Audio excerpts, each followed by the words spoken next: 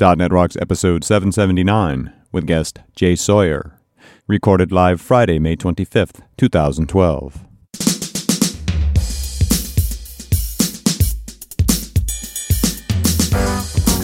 This episode is brought to you by Telerik and by Franklins.net, training developers to work smarter, and now offering GesturePack, a powerful gesture recording and recognition system for Microsoft Connect for Windows developers. Details at gesturepak.com. And now, here are Carl and Richard. Thank you very much. It's .NET Rocks. It's me, and it's you, and it's Richard, and everybody else. What's up, man?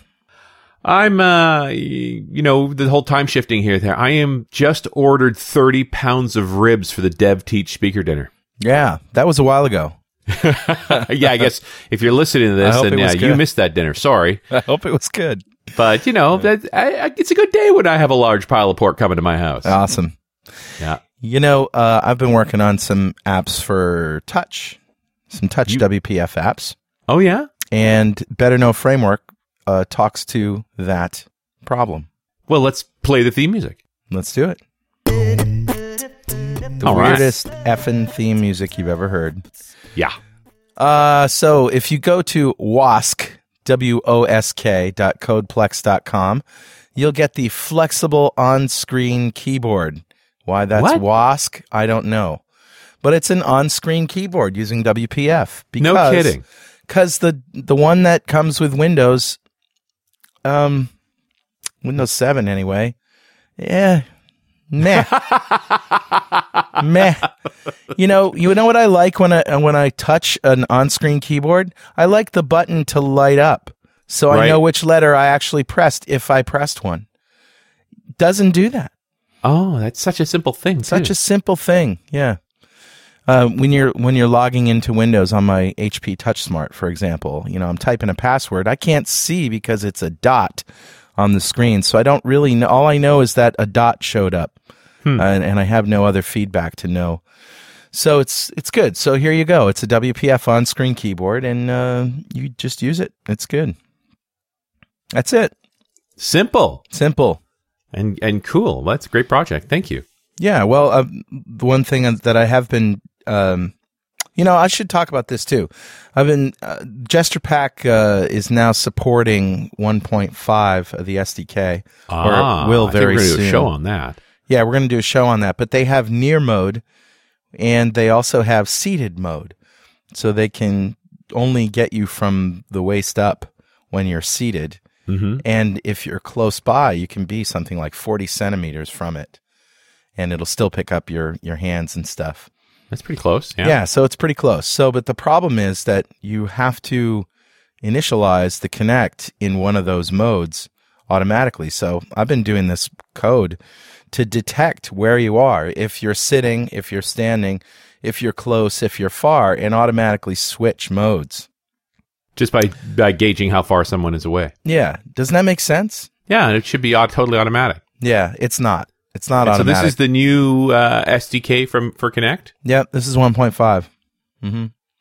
So it's not automatic, and when you do switch, sometimes you can lose tracking. So you have to also recover gracefully from the loss of skeletal tracking. And I wrote a blog post about that. And I will also write, if I haven't already, put my code on my blog at carlfranklin.net or intellectualhedonism.com. So there you go. Good awesome. double whammy today. Yeah, no kidding. 2-for-1er. Yeah. Who's talking to us, man? Grabbed a comment off of show 748. Now, that was the one we did, speaking of Connect, with Tim Huckabee talking about Connect for Windows a while back. Yep. And this comment's from Jay Friedman, who says, Dag nabbit, and I love that word, by the way. Dag nabbit, guys, this show kicked ass. I have been an avid listener for a year or so now, and you've made my trips to work and home pass too quickly. Often sitting in the driveway with my wife wondering what the hell I am doing, sitting in the car, nodding my head. Your many shows have inspired me, but this one pushed me over the edge. We're sorry. I've just ordered a Kinect, and I'm going to start developing for the new world of waving hands and angry people shouting at PCs. I don't know what I'm going to develop yet, but if on the way I can do something to make people less fortunate than ourselves, the expense of the Kinect alone will be worth it. Yeah. Awesome. And that's from J Freeman. I like it when we inspire. Well, and it's really just bleeding edge, this gesture stuff, you know? Yeah. And it's fun. So there you go. Who wouldn't want to wave at your PC? For sure. So Jay, .NET Rocks mug is on its way to you. And if you'd like one, you can write a comment on the website at .NETRocks.com. And before we introduce J Sawyer, I want to tell you that Pluralsight provides comprehensive developer training online. They have over 200 hardcore developer training courses authored by MVPs and industry experts. They release 12 to 15 new courses every month and have a free 10-day trial, including coverage of iOS, Java, Android, web development, and pretty much anything on the Microsoft stack, including extensive Windows 8 coverage. Try Pluralsight today. Subscription plans start at just $29 a month. And with that, let me introduce J Sawyer. He is a developer based in Houston, Texas, who absolutely loves to write code. After spending 9 years at Microsoft, he moved on to other things and is currently the lead developer for the real-time data management team at Logica US. He spends his days building really cool things, capitalized, trademark, around StreamInsight, and having a blast doing it. He's been involved with HDNUG, one of the oldest and largest .NET-focused user groups in the U.S. since its inception in 2001, and has watched it grow from 5 to 10 technologists meeting around a conference table to a thriving community of over 5,000, with a regular meeting attendance averaging 100 attendees. He currently serves as the vice president. You can join him at HDNUG on the second Thursday of every month at the Houston Microsoft office. Welcome to the show, Jay. Thanks a lot. How you guys doing? Doing fine. StreamInsight. What is that? StreamInsight is Microsoft's complex event processing platform. And what it does is it allows you to take streaming events in time and run analytics on them with sub-second response time. And wow. We're not just talking about, a couple of things here, a couple of things there. We're talking tens to hundreds of thousands of events per second. Wow. With sub-second response time. And it's amazing what the thing can do. And is this a local app or is this a cloud app, or how is it positioned? Right now, StreamInsight is a part of the SQL Server platform. But it's a standalone install, and it executes as a DLL. In most cases, you'll actually host it within your own executable, say running as a Windows service. They do supply a Windows service, which does the exact same thing. In the install itself, you probably spend more time clicking next than it actually takes to install the thing. You need Mark Miller's Install Buddy, which automatically clicks the next button for installers. Yeah, if you have the installation, would take maybe about 5 seconds. So it's a very small, very lightweight set of DLLs. And if you dig around on your SQL Server DVDs, you'll see a folder in there called StreamInsight, and it'll be in there, or you can download it separately because they've been releasing versions more frequently than SQL Server does. Huh. All right. So what type of data and what kind of analytics are we talking here? What type of data? It varies widely on the types of data that you'll analyze with StreamInsight. With a lot of the stuff that we do and a lot of the customers that we're working with right now, that data revolves around sensors. So think of, oil and gas being in Houston. There's a little bit of oil and gas here. Yeah. In the oil and gas industry, you have, sensors all over the rigs out in the Gulf. You have sensors on platforms on shore. In what we call downstream, the refineries, you have sensors all over those things. So that's one type. And in those scenarios, you'd be looking for things that might indicate that there's a problem. So anomalies in the data stream? That's right. Anomalies in the data stream. There's certain issues that go on with both refineries and drilling platforms and that kind of stuff, that they know what it looks like. before it goes wrong, and you can actually look for those.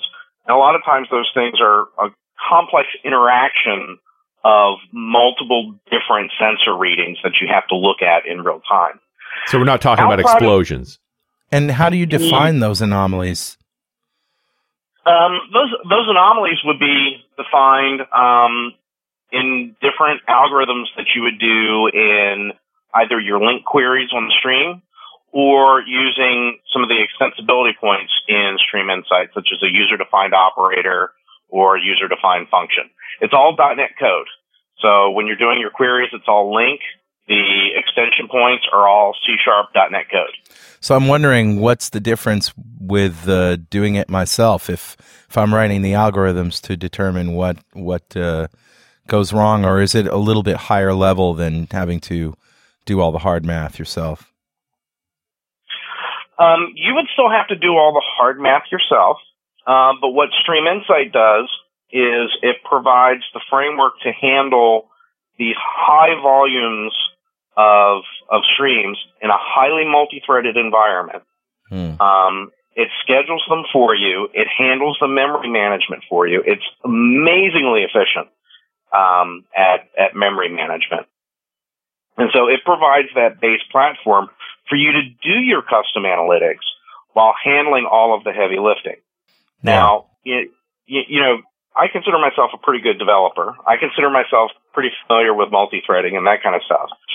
But I would not want to take on writing that type of multi-threaded analytic engine myself. Right. So outside of oil and gas, though, because there's applicability really across a broad range of industries. Outside of oil and gas, utilities with smart meters, kind of a no-brainer. Things like monitoring web traffic in real time. So there's actually folks out there who have used it for doing ad targeting on websites in real time. It's also been used for monitoring Silverlight webcasts and analyzing the statistics of the webcasts in real time to allow Microsoft actually to respond to network traffic drops in a matter of an hour or two as opposed to a day or two. Wow, cool. Yeah, all right. So I'm getting it. It's basically handling the I/O of all of that stuff, and then you can apply your own math, basically, that says, what do I want to be notified of when a certain piece of this data goes above a particular tolerance, or you know, the pressure goes up on this and down on this, and that means, you know, at a certain level that we have a leak or something. Correct. Yeah. Yeah, and it handles the scheduling and execution of those queries. It also handles synchronization of multiple input sources in time. And that gets into kind of one of the key things that's really different about StreamInsight, is that everything occurs in time. So you can have multiple event streams coming in, and they can actually be time-stamped a little bit differently due to, say, latency on the network or something like that. And what StreamInsight will do is take those two streams in, you bring them in through what's called an input adapter. It'll take those two streams in, and then it synchronizes the events on those streams within a single timeline. So what happens if data arrives late? Well, that's a good question, and it depends. So number one, the concept of time in StreamInsight is bound to what we call application time. It's not necessarily bound to clock time. So there's, you know, actually very valid use cases where you replay events from the past using those original timestamps, right? And that would be the application clock for StreamInsight. So if stuff arrives late, right, you've got what you call a CTI that advances that application clock. It's current time indicator. When you issue a CTI, you cannot issue an event that goes before that CTI. You'll get an exception. Now, you can do a couple of things. On your adapter, you can say, this event came in after my last CTI. I'm going to drop it, or I'm going to adjust it so that it fits in with the current CTI span. You can say, you know what, I'm going to give a buffer of, say, 5 seconds for events to arrive in late. So whenever I issue a CTI, it's going to be 5 seconds pass in the pass. Okay. And then in certain cases, if you're doing it declaratively, you can actually have StreamInsight adjust your events to fit into your current CTI span. So there's a lot of flexibility in how you handle that. And they really did put a lot of thought into, okay, latency is real. Yep. How are we going to handle that intelligently and flexibly? Yeah, sure. No, and it's a good capture that you sort of have choices on how to figure that out. If it's only a second behind, it's not that big a deal, but sometimes order matters with these kinds of events. Mm-hmm. Yeah, sometimes order matters quite a bit. And that kind of takes me into one of the next things is, going back to time, every event in StreamInsight has time as one of its essential properties. It's in the header itself. Right. And that determines how long that event is valid within the queries. Oh, interesting. Now, is that time like a statement of how long it's valid, or when it actually arrived at the event processor? Like what is that time? Well, that actually depends. You have 3 what we call event shapes. Okay. You have a point, which, as its name implies, is a single point in time. Mm-hmm. You have an interval, and an interval has a known start and a known end time at the beginning of its lifetime. Okay. And then you have what's called an edge. And with an edge, you know when the edge starts. And when it starts, you know it's going to end sometime in the future, but you don't know when. And when that sometime in the future comes, you insert the end, and that's what invalidates it. Now, does that come across as 2 different events, the sort of beginning and the end? With the edge, yes, it comes across as 2 different events. You have a start edge and end edge. End edge. Okay, I like that. So even if we're talking about something as simple, I guess, in theory, as the measurement of the pressure in a pipe, do you consider that a point, or is that a time? Typically, the measurement of pressure in a pipe would be received from the sensor as a point. Okay. At such and such a point in time. Yeah, this moment, this was the pressure. X, right? Then once you start taking it into your queries, you can actually play with the temporal properties. You can say, you know what, I want to extend this to be valid for the next 10 minutes. Right? Or I want to extend this to be valid until I get another reading. Right. When I get another reading, I want to clip it. Right? That's actually a common pattern called two-signal, where you alter the event's lifetime and then clip based on an inbound stream. When a new signal comes in. Because you don't want to be in a situation where you don't know the pressure in that pipe. Right. Mm-hmm. Or the last known pressure. Yeah. So you're really working with last known pressure. Right. Okay. And just what form do these incoming streams take? Like if you're talking about a pressure sensor, is it actually communicating via HTTP, or does any of this matter? Like how do you collect that data? The data is collected from an input adapter. And so the input adapters are something that you write in .NET. So how do you get that data? Well, depends on how that sensor is sending you data. And anything you can get to with .NET, you can bring into StreamInsight.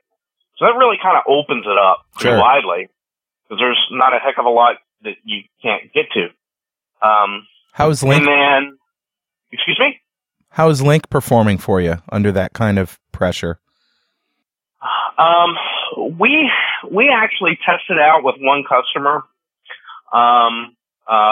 We were doing a recording from a database to see, exactly how much we could push through. And we were on a dual quad core Xeon with 32 gig of RAM, which in this this day and age is a low to mid-end server. Kind of scary sometimes, but yeah, it is. Yeah. Oh, yeah. And we got up to a little over 100,000 events per second, and we maxed out at 61% CPU utilization and averaged around 31% Wow. CPU. Okay. So I would say it's performing pretty darn well. Yeah. I mean, we tend towards factory examples here with that dealing with sort of relative measurements and so forth. But I do like the kind of web approach. I mean, I come from the scaling world dealing with stuff where suddenly, your site gets bombed. I just like the idea that we'd be able to instrument that in a useful way and know, hey, your site's under a ton of load right now. Yes. And do it in real time. Right? Because you have the input adapters, you have your analytics, you also have output adapters. Mm-hmm. So when your analytics determine, hey, you know what, your website is about to keel over because all of your servers are over, 70% utilization, you want to start adding some more capacity on there. Yeah. Right? You can send that to an output adapter to say, call a web service that then kicks off the process to get people notified and, get it acknowledged and, get things moving. This portion of .NET Rocks is brought to you by our good friends at Telerik, makers of Telerik Open Access. You're just about to start another huge .NET project aiming to deliver a high-performing data access application in the shortest term possible. One way to go is wisely allocate a few weeks of dev time in the project plan to create a robust hand-coded data access layer, or there's always the easy way out. You can save yourself tons of development and testing time and focus on the business logic that your customers demand. Here's Telerik Open Access ORM, the tool that takes care of the data access layer of your app so you don't have to. Open Access ORM generates all the code you need in just a few points and clicks through a powerful visual designer and works with all popular databases and .NET platforms on the market. Download a free trial at telerik.com/openaccessrocks and get instant control of your data. And don't forget to thank them for supporting .NET Rocks. All right. So what does the programming model look like here? You talk about the API a bit. Like, what do you need to do? Well, the first thing you need to do is download StreamInsight and install it. From there, the API, when you first get to it, it's not like a lot of your traditional Microsoft Server products where you just go in and start clicking stuff and stuff starts working. Mm-hmm. You have to sit down in Visual Studio. You have to sit down in C#, and you have to start writing some code. The easiest thing to do is to actually go up to the MSDN samples. There is something called a simple StreamInsight app sample that I put up on MSDN samples that you can download. And that will walk you through the process of creating the StreamInsight server, creating your StreamInsight application, which really just serves as a container, and then creating your input adapters, output adapters, and your streams and queries in between. And it goes through and shows you kind of all at a high level, all the different pieces and components involved with doing that in StreamInsight. And you can turn the things on and off and kind of see how it all works. Well, I got to think the examples are the key to this whole thing. So when we're trying to find I'm trying to just figure out how we work out these relationships. If the pressure on this pipe goes up, the pressure on that pipe goes down. Like, what does that code look like? Is it a link expression? I'm thinking reactive extensions. Yeah.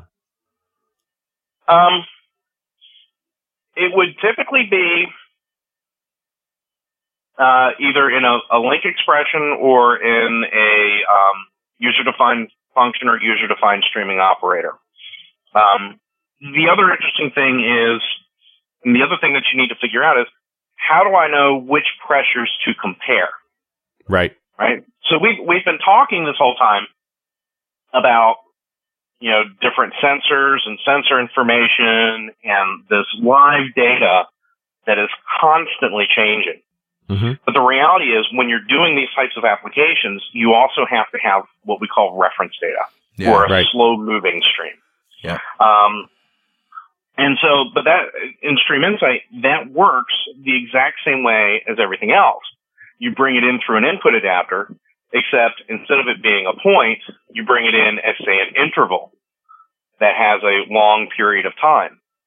And then maybe you refresh it every hour.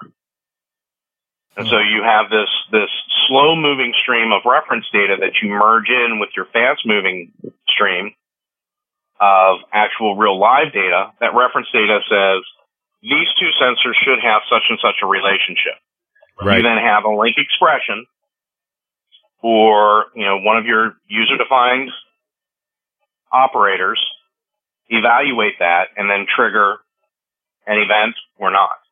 Now, when it comes to reactive, right now you can use reactive in there, but StreamInsight 1.x supported Framework 3.5. With 2.0, they're supporting Framework 4 because they're going to be doing more stuff directly with reactive in the upcoming 2.1 version. Okay. So two products go together? Yeah, they do. They do. And the stuff that's coming with 2.1 is going to be very, very interesting with the way they're integrating reactive.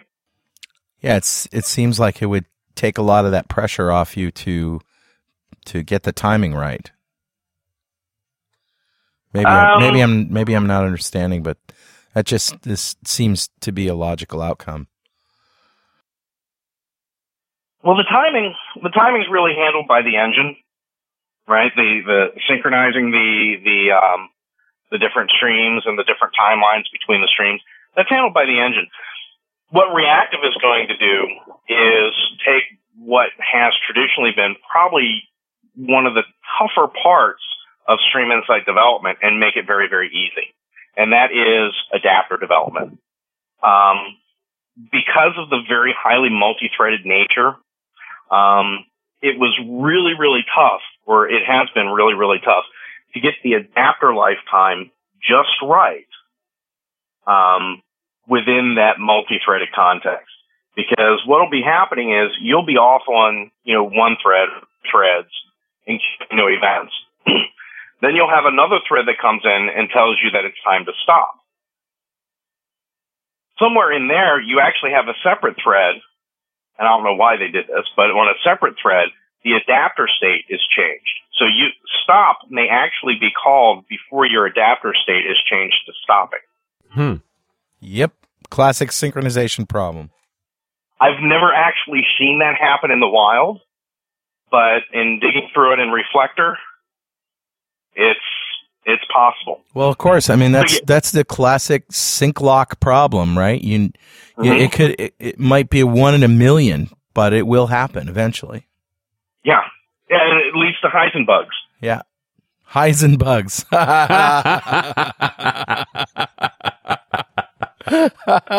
Oh, I love it. Yeah, we've had several of those. But the integration of the reactive extensions is going to take all those problems away from you. You're not going to have to do it. Now, on my team, we've worked with these quite a bit. We've got the issue nailed. We can do it, and we have base classes that wrap all this up, and we can do it reliably, time in, time out, every single time. But it took us several months, probably 8 or 9 months, to get to that point. With a lot of cursing and shouting and throwing of things in between. Well, how do you create sort of a repeatable process here, right? The way we did it, we used base classes that really allowed us to break apart my data acquisition from the actual enqueuing of the data into the StreamInsight engine. And so because we were able to do that, we were able to manage the lifetime of the adapter completely independently of the data acquisition and ensure that we did not have any of those issues. So there's no problem that can't be solved without another layer of abstraction. Right. And that's exactly what we did. We just put another layer of abstraction on it, called it a day. It just took a while to figure out how that layer of abstraction should look. Right.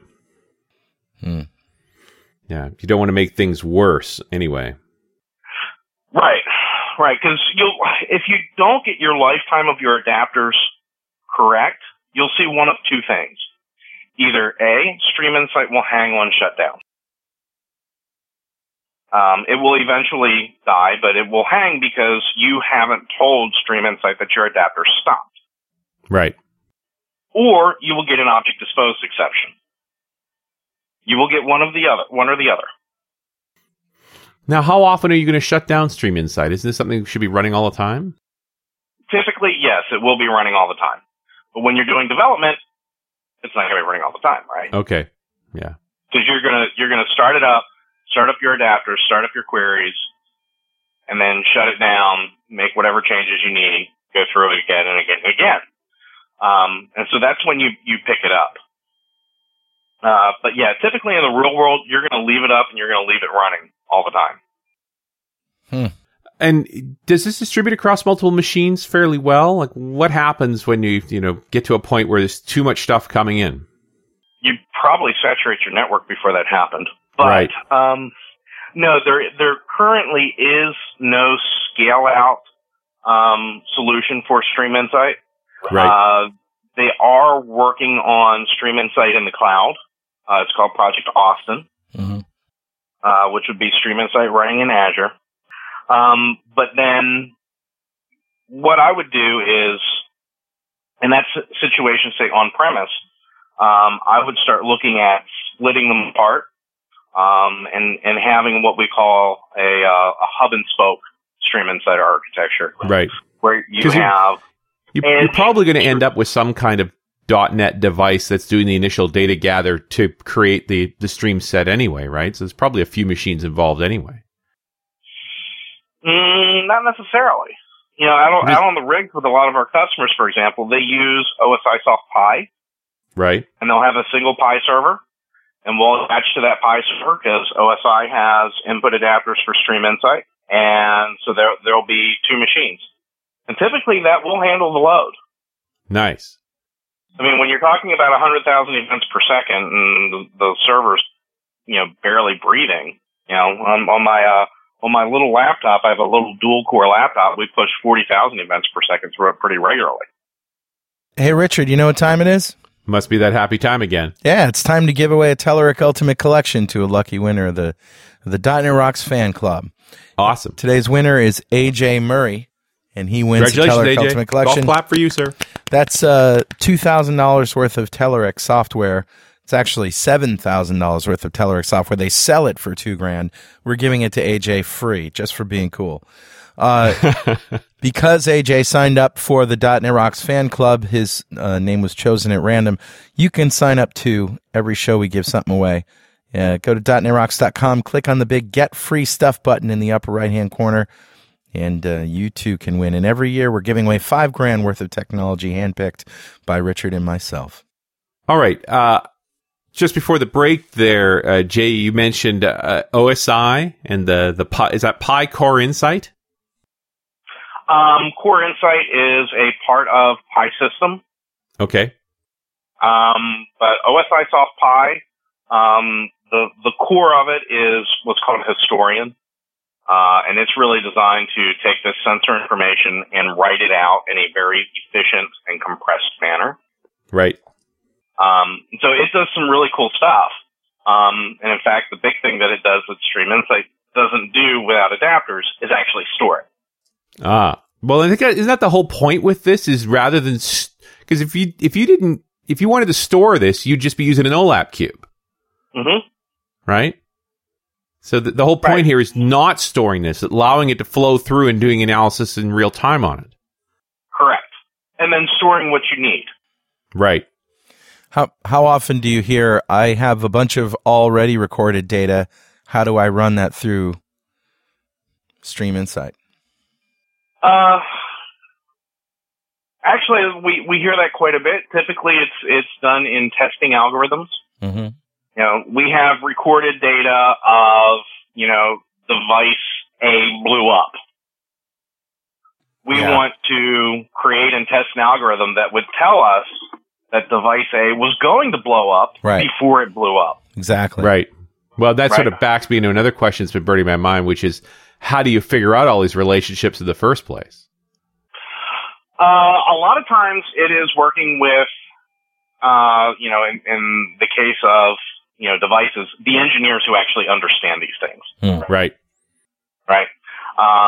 Looking at the manufacturer's specs, the people who actually understand these things, and then the developers develop the algorithms in conjunction with them.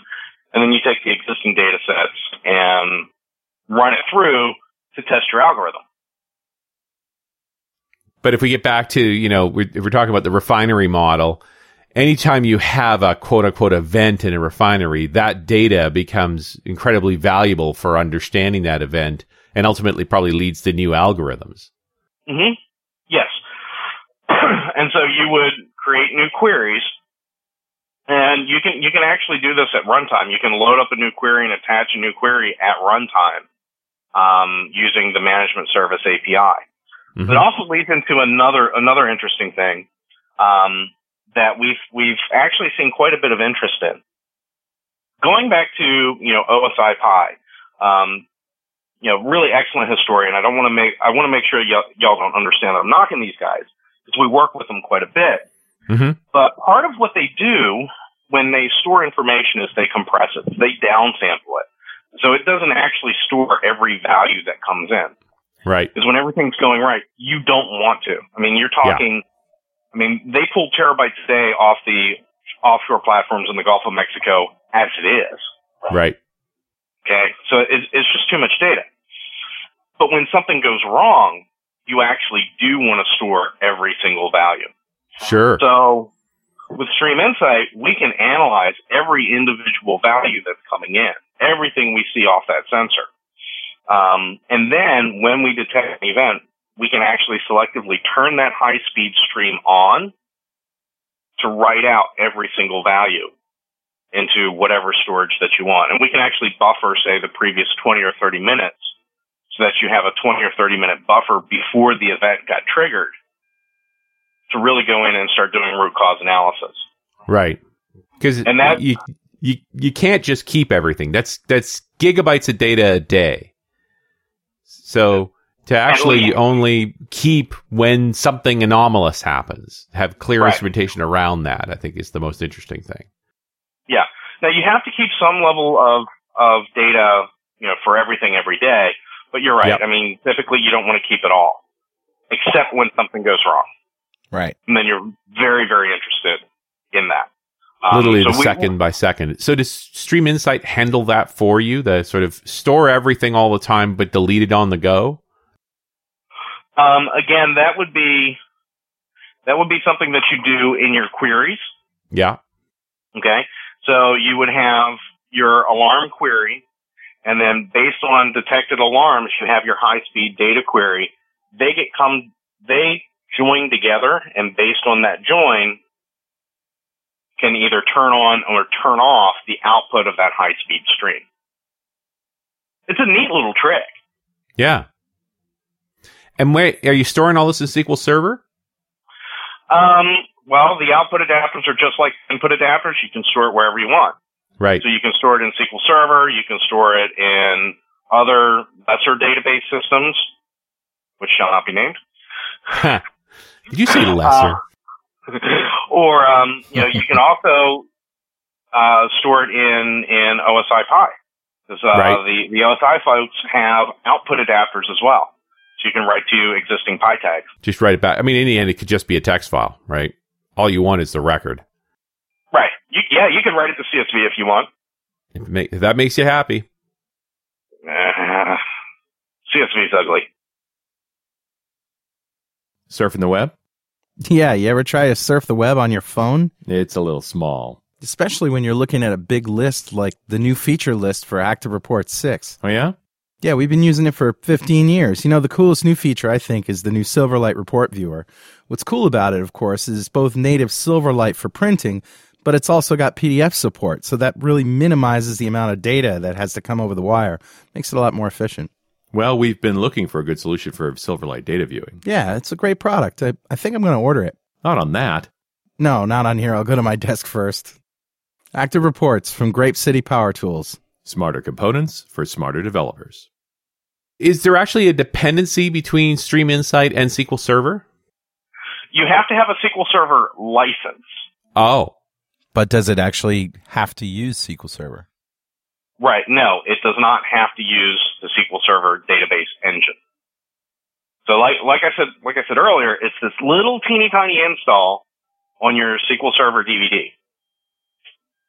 Right? Little teeny tiny. Right. That's the only thing you need to install. You actually won't see the install for StreamInsight if you go through the full SQL Server install. It's always installed separately. Huh? It doesn't even show up. It's completely installed separately.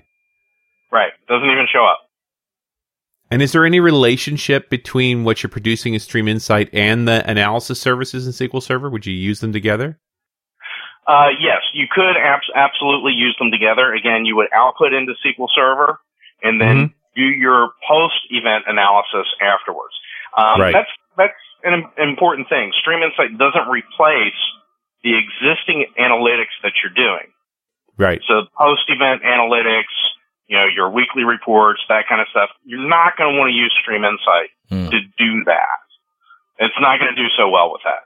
It's really, it doesn't strike me that StreamInsight has anything to do with data mining. No, it seems to me it's just the plumbing of getting data in and out. Getting data in and out and analyzing that data on the way through. Well, letting you analyze it, yeah. Right. That's also one of the differences that sometimes I've seen folks struggle to understand on the forum, and honestly, I kind of struggled with in the beginning. As developers, when we're used to working with data, we're used to, I'm going to make a request, I'm going to issue a query, I get a response, and it's done. Right? We do this all the time. StreamInsight doesn't work that way. I'm a recording guy, so I'm always interested in recording data and then looking at it and seeing how I can utilize that. I wonder if there's some way or software we could write that you hook your sensors up and then you cause a fault. And all that data is being recorded, let's say, in SQL Server. And then I want to go back and look at that data, analyze it, and see what I need to check in order to determine that fault is about to happen so I can activate another relay to shut off the whatever it is. Like, does that sound like something? That sounds like the first thing I would want to do. Well, what you would do is you would actually analyze the data on its way to SQL Server before it actually gets stored. Because what happens, the data is pushed in through your input adapter, and it's a push all the way through. So you start your query is always running. Right? You don't execute the query executes itself. So I guess on the data as it's coming through. So what you would do is as that data is coming through from the recording or wherever, you would be doing the analytics there before it actually gets written to disk. And how would I be doing the analytics? Would I be looking at a graph or a chart, or would I actually be able to write that somewhere where I can go look at it and see, this is what happened. This sensor went to 30, this one went to 10, and that indicates that this is about to blow up, which happened right here. So therefore we have, 3.2 seconds before this event happens after these two events happen. Where am I looking at that? Again, that would be as a function of the output adapter. So you can output that then to SQL Server. We've also built output adapters for WPF and Silverlight. Interesting. We can actually push these down to rich UI controls. So I could just sort of do my own capture and recording and visualization stuff if I wanted to. Mm-hmm. Yes. If you can do it in .NET code, right? Yeah. You can do it here. Now, I was trying to get at the data mining angle just because you get back to, you don't automatically know what all the relationships is between everything else. Like, to me, it would be very interesting during an event that you have all that data and it gets dumped to a cube after the event, and then you do data mining to show relationships you may not have realized. Yeah, or even run it through a neural network. Yeah, that's what data mining is about, right? Yeah, yeah. It's just show, that it would naturally bubble up. Here are as this changed, that changed. Those kinds of relationships which sort of can be computationally found. Yeah. Now, one of the things that we have done with a large oil and gas company based in Houston really narrows it down a lot, right? Yeah. Yep. Is on the streaming data that was coming in from the sensors. Every 2 seconds, we would actually call into a predictive analytics engine that would do that exact type of process.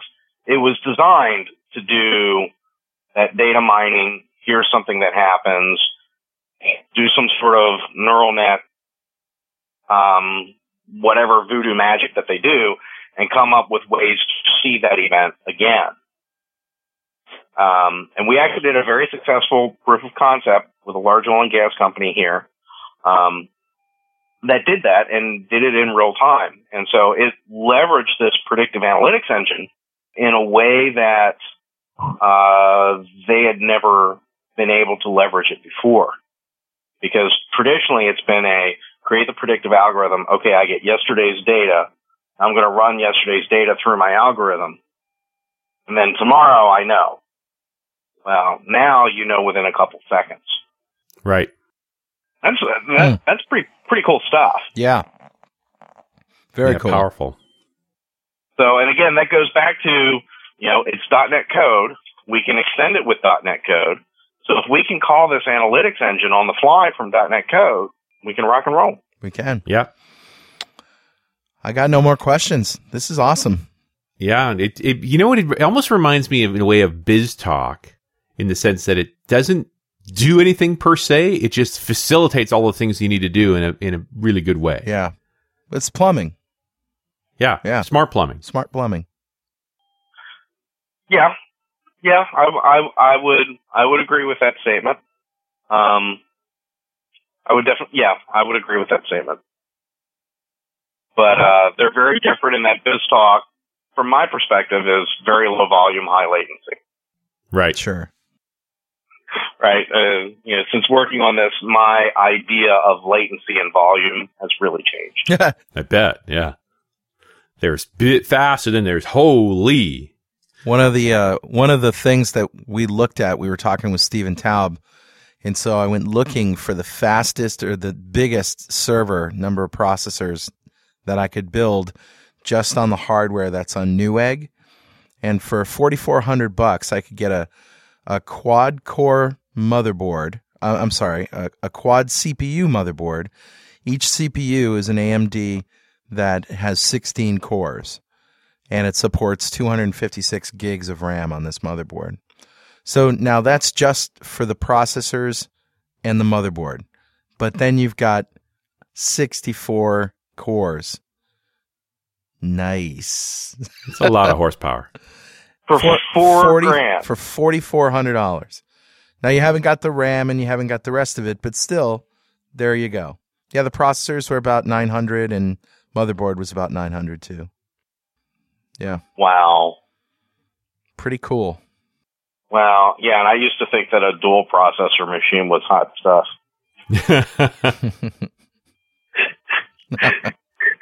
I'm sure you guys remember those days too. Yeah, we brought up the math coprocessor. Remember that? Yep. Yeah. I actually still have. I have in one of my boxes in my office. I have a 387 math coprocessor. Yeah. Wow. I'm not going to get rid of it just because it's one of those things. It's like, wow. Yeah. It's just kind of cool to have.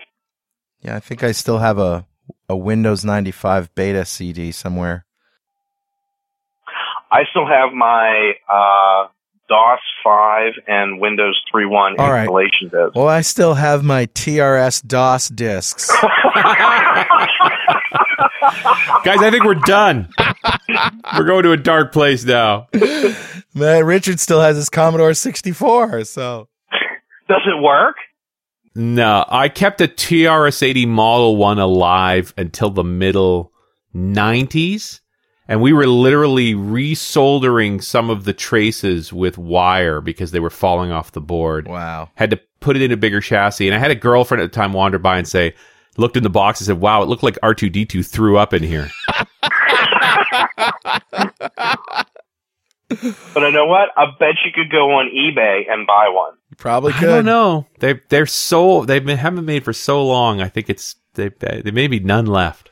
They're just in museums. I'm gonna have to boot up that thing and see if it'll actually read the disc after all these years. I'm betting no. The Model 4. Probably not. Yeah. Well, Jay, it's been a pleasure talking to you. This is great stuff. Been good talking to you guys too. All right. And we'll see you next time on .NET Rocks. Thanks for listening. And remember, Pluralsight.com is where you can get 200 free minutes of developer training online. Pluralsight.com.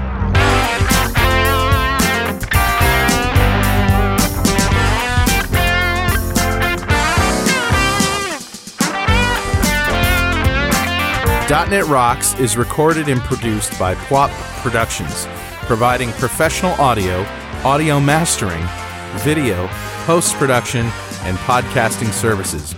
Online at www.pwop.com. .NET Rocks is a production of Franklin's Net, training developers to work smarter and offering custom on-site classes in Microsoft development technology with expert developers. Online at www.franklins.net. For more .NET Rocks episodes and to subscribe to the podcast feeds, go to our website at www.dotnetrocks.com. Got transmitter banned by the FCC. Yes, I'm a